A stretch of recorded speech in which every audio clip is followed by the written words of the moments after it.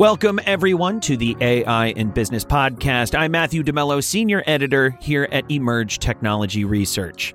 Today's guest on the program is Alberto Rizzoli, co-founder and CEO of V7.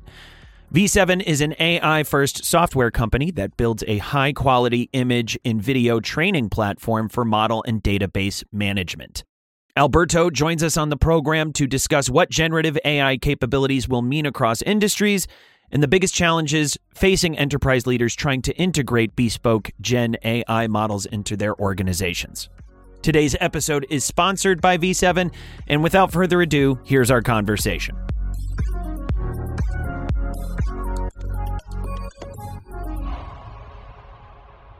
Alberto, thanks so much for being with us today on the podcast. Great to be here. Thank you for having me.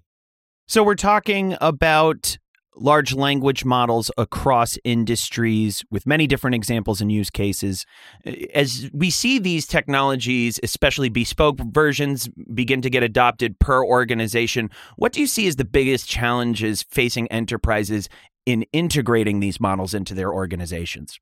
Yeah, everyone wants a ChatGPT that fully understands their business. But the difference is that there is no easy way to scrape the intranet of a company to learn all this stuff and then create a model that learns this efficiently yet. But a lot of tools are being developed. And I think at the moment, the hardest challenge is to find the right problems to apply these large language models to, or any foundation model to, that are particularly accurate. And secondarily, building the right data infrastructure internally so that employees themselves can contribute to the knowledge of these models. Ultimately, it's not just going to be the machine learning team training them, in air quotes, but rather everyone that's working within a business contributing to this knowledge bank of a large model that can be used as a co-pilot for products, as well as an internal sage, if you will, for all kinds of policies, wikis, advice, and help. Absolutely. And I like how you phrased it from the beginning in terms of you need to find the right problem, because I think a problem downwind from development and customer experience that we've been fighting over inside and out of Silicon Valley, even long before that 1997 Apple Developers Conference. I know people love to share this video as a way of showing how Steve Jobs was polite to a guy who was mean to him. But if you really look at the substance of that video, it's quite famous. But if you look at the substance of that video, the developer is arguing, we have this awesome technology. Why aren't we selling it? And Steve Jobs replies, because the customer doesn't have a need for your, nuclear grade JavaScript. There's just no problem that solves for the customer. And 26 years later, we're still having this discussion. In terms of just knowing you have the nail that needs the hammer, or rather trying to find the nail that needs the hammer. In terms of LLMs, especially in the problems that they're suited for, the nails that they are meant to hammer, what should organizations, regardless of sector, be looking for in terms of the nails that LLMs can hammer, or the business problems that LLMs are best suited to address? It's generally things that are driving revenue. So products is our main recommendation. Whatever a product means to you, even beyond financial services, even if you're an insurance company or a manufacturing company, the most important thing to apply AI to is the biggest, most revenue driving problem. And you have to think of AI as this kind of nuclear hammer that can hit most nails, but it hits them poorly until you really, really refine the hammer's ability to hit things. We use ChatGPT and we're amazed at what it can do, but actually applying these to bespoke problems can be hard. It's easy to get to 85% accuracy. It's easy to do a cool demo for your boss. It's really hard to get to 99% accuracy.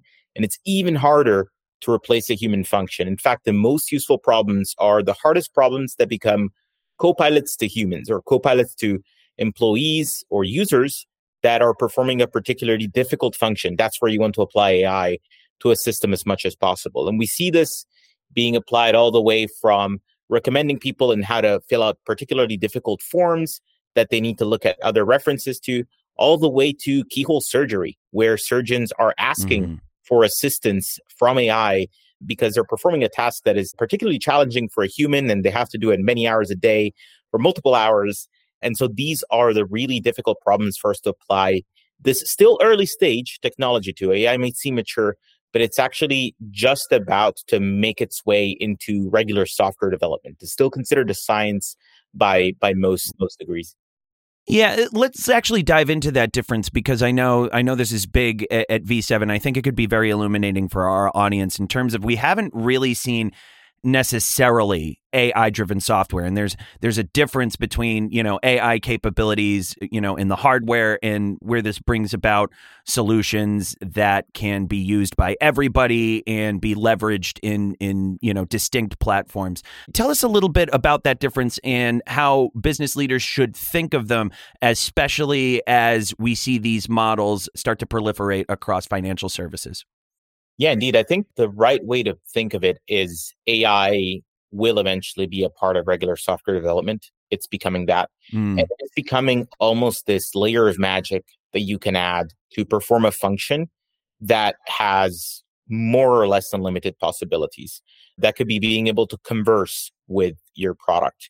The product itself can converse back to the user, suggesting how the product itself should be used to the best of its abilities. It can pick up anomalies that would normally take mind-boggling amounts of time to write the right code to detect. The best way to think of it as product leaders is, or generally as leaders within a business, is to think of how your product can be transformed if the smartest person who has ever used that product could be sitting next to the user, whether it's an internal employee using an internal tool or your actual end user and customer, and suggesting them where to click and what to do. That is effectively the promise of what large models are able to convey and to complete. And it doesn't just stop at conversational agents. These models are also able to interpret images. They're also able to perform actions. So you can ask them to give you a prediction for this month's sales forecast, and it should be able to crunch the numbers and present them back to you. So these are all functionalities that can be integrated within products today. In your last two answers, you were talking about, where this will be integrated in softwares across the board. I think, across sectors, business leaders are seeing this sort of, new sort of product and out of the box solution, leveraging models that can be launched in days, not months or years. I know on this show, we really love to emphasize that, even if you can launch it in a few days, the actual process and the commitment is much longer than that. You're getting a puppy, and that puppy is a responsibility. But just from your point of view, what do you see as the dangers of using out of the box solutions too hastily across industries?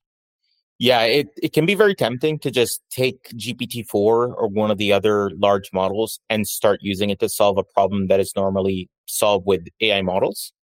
But we must observe what the successful industry implementation look like under the hood. And today, few of them are actually using foundation models. And this is counterintuitive. It's actually better to have a fine-tuned GPT-3 or a much smaller language model, or even a much smaller vision models compared to something large like MedPalm, to solve a very well-defined problem than to use these very large models. And in most cases in business, there are few very well-defined problems within processes. Manufacture a production line, and we have a number of expected ranges of defects. So we don't need something that is versatile enough that can write Shakespeare for you and detect defects. We just want something that is 99% accurate at detecting a defect. And today, the most reliable way of doing that is still using small models.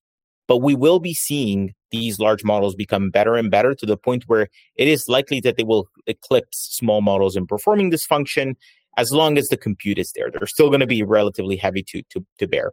So my advice is when prototyping, using a large model is useful. Sometimes it can be a large language model. Today, there's large multimodal models that can interpret also images. However, past the prototype, ask your data scientists whether it's the right move to continue using these expensive large models that hallucinate versus using something that is smaller and it's more of a, rather than being a Swiss Army knife, is more of a screwdriver because you know exactly the kind of screw that you need to turn. Absolutely. I think that screwdriver analogy, and ask our head of research, he pays me for the metaphors around here. That's a very good one. But really just in terms of that analogy, I want to get a sense of how the ecosystem would work in an organization between multiple models. From what you're describing, and correct me if I'm wrong here, would it be that you'd have a larger language, more foundational model that could speak to a lot of different workflows, but maybe not have direct contact with the customer? I think I'm getting it. And then you'd have the smaller models that would work on specific workflows, and those would probably actually have a way closer proximity to the customer. Exactly. This is something we're very excited about, and we've been building into our platform for some time to prepare for this paradigm that we are betting heavily that will come true. And some of you might have read the Kahneman book, Thinking Fast and Slow, where you talk about love it.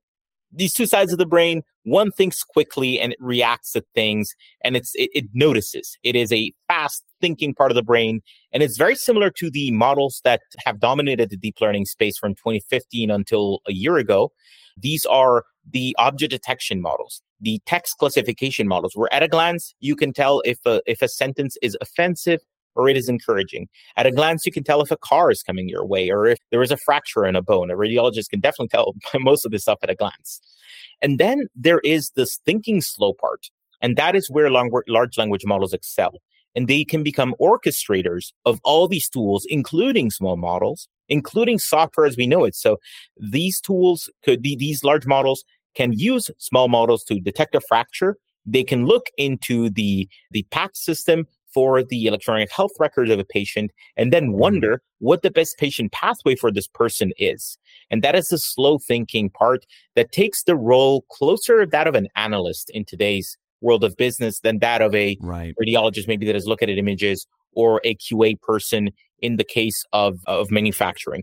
So it's presenting a higher level, simply for the sake of the higher level information of value, and it's able to operate all the possible other AI models that are available to a business. Absolutely. When we were asking before about the best ways to find a nail that an LLM will be the proper hammer for, you were talking about you always want to tie it to revenue. And I was wondering if you have any at least best practices for at least tying specifically LLMs to core business goals, whether or not that has to do specifically with language, or that language is always a parameter for how to look at this, or is it more agnostic than that? Is it more open-ended, just from what we're seeing in use cases across sectors?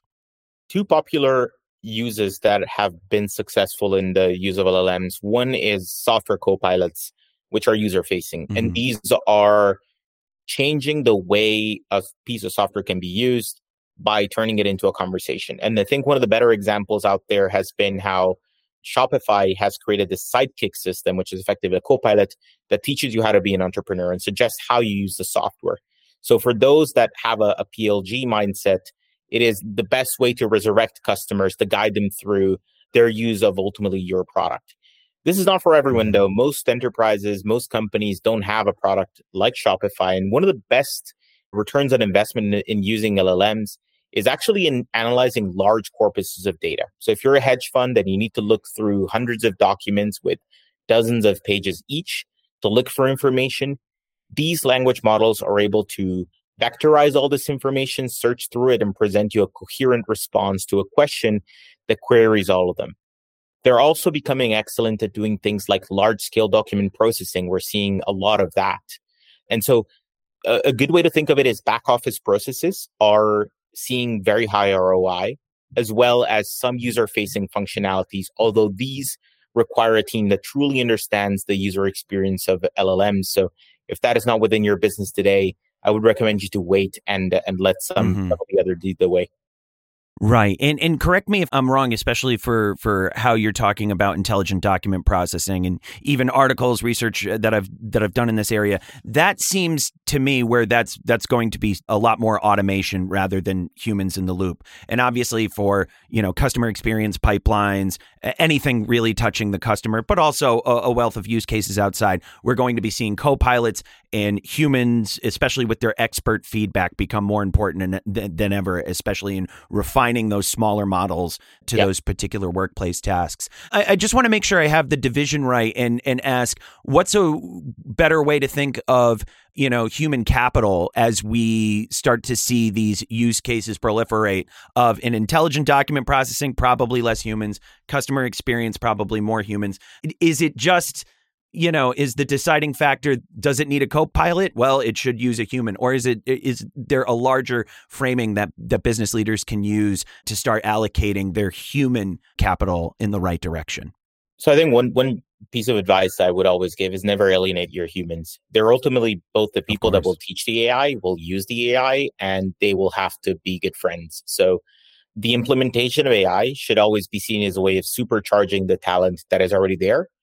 And, as folks at OpenAI say, neural networks are imitation machines, or transformers are imitation machines. So your AI will never be better than the humans that are training it. It will match the capabilities of the best humans that are available to yourself. And once they become co-pilots to them, it's important to make sure that they are taking away the most tedious work from them. In many cases, this can be filling in the easy part of a form in a document processing case where you're transcribing documents in a back office element, or maybe you're looking through annual reports to extract information. And AI can do some of the most tedious stuff. And then one of the hard things to implement, which we recommend shopping out for tools for, is to determine what are the tasks that humans should be doing. And those tasks that humans should be doing that your AI is not sure of, or your implementation of AI is not sure of, are your goldmine for improving the performance of your AI. That's actually where you create IP unique to your business and data unique to your business that gives you that edge in AI. Similar to the data you may already have collected today, the stuff that AI fails at and that your people are able to correct with their skill sets, that is actually what makes your AI better day by day. And it is the most valuable resource you can have.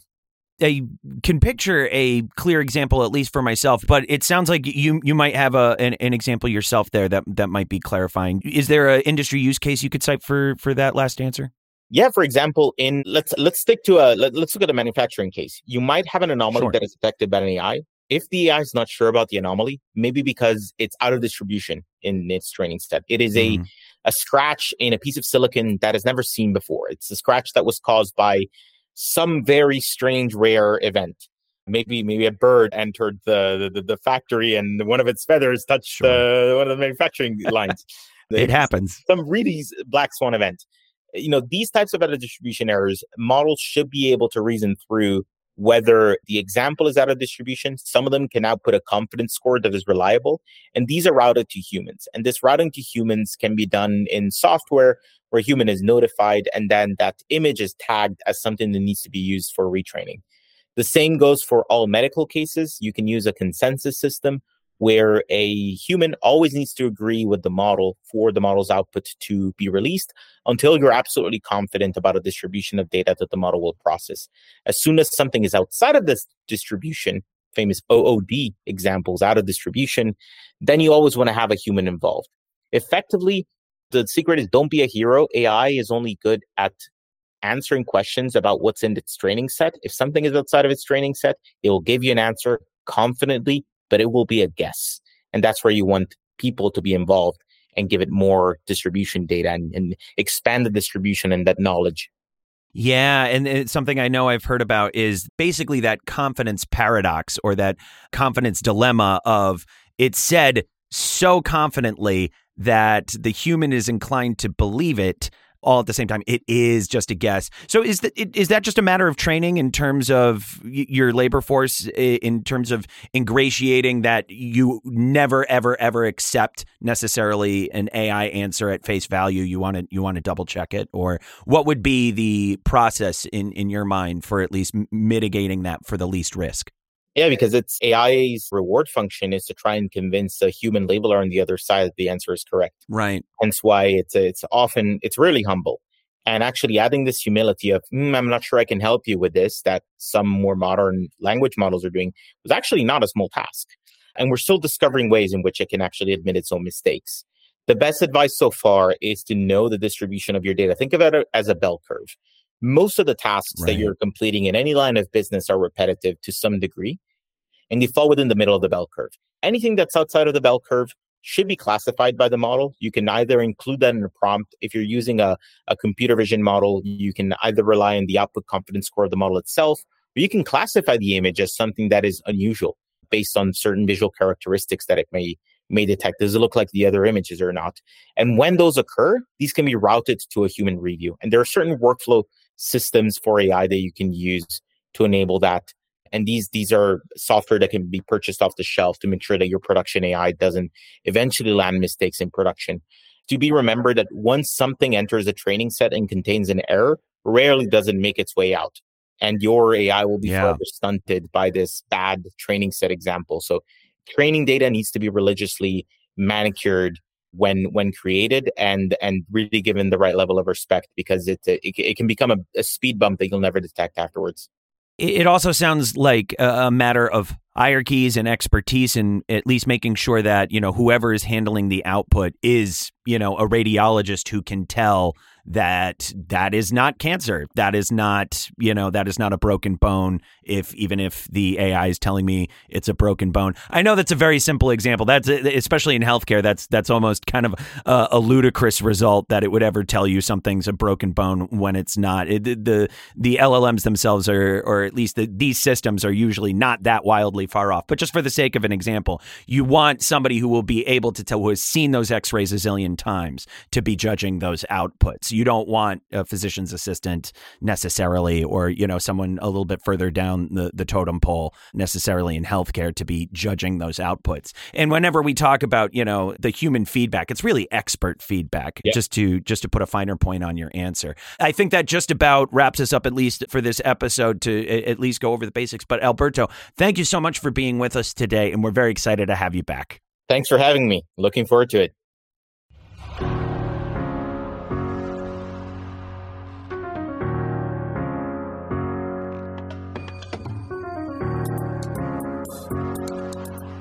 I think before we close out today's episode, it's worth mentioning, especially as we enter this new frontier of generative AI capabilities, that I think the wall has finally come down for the most part between business leaders and developers. That's been up at least since, I would say, the 1997 Apple Developers Conference. There's a very famous video that comes from that conference. I may have brought it up on the show before, but I think it's worth mentioning in this context today as well. In the video, you can find it on YouTube, a developer chastises Steve Jobs for not endorsing the very powerful, very new, and very unique JavaScript capability that is vastly superior than Bitmap, at least at that time. And he's chastising Steve Jobs because Steve Jobs is not integrating JavaScript into new Apple products, and the developer sees this as asinine because JavaScript is just so powerful. And Steve Jobs counters the developer, saying that JavaScript is awesome. You're right in many ways from a technical standpoint, but at the end of the day, the customer just doesn't have a need for all the capabilities that JavaScript brings to the table versus Bitmap.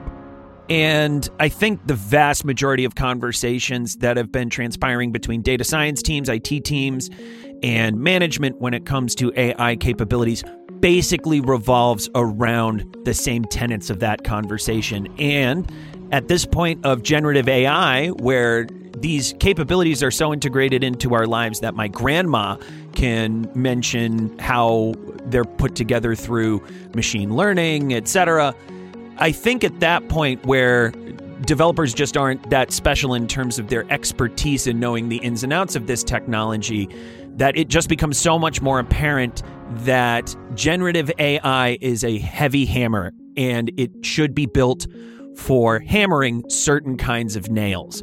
And really, it's a cause for this wall to come down, as I was saying at the beginning of this little tangent, that especially the development side, especially the data science team side, needs to not focus on where they can bring the most firepower, where they can sell the customers a rocket ship, but ask themselves, does the customer need a rocket ship when they're just running their own groceries? Or do they need just a faster, more capable, more autonomous vehicle? If I can venture into the auto manufacturing space for a second. But Alberto really, I think, got this point across in a lot of what he was saying about the adoption challenges in this area, and also how data teams are coming to this realization. And I think it's a real sea change moment that we're seeing both in popular culture and tech. On behalf of Daniel and the entire team here at Emerge, thanks so much for joining us today, and we'll catch you next time on the AI in Business podcast.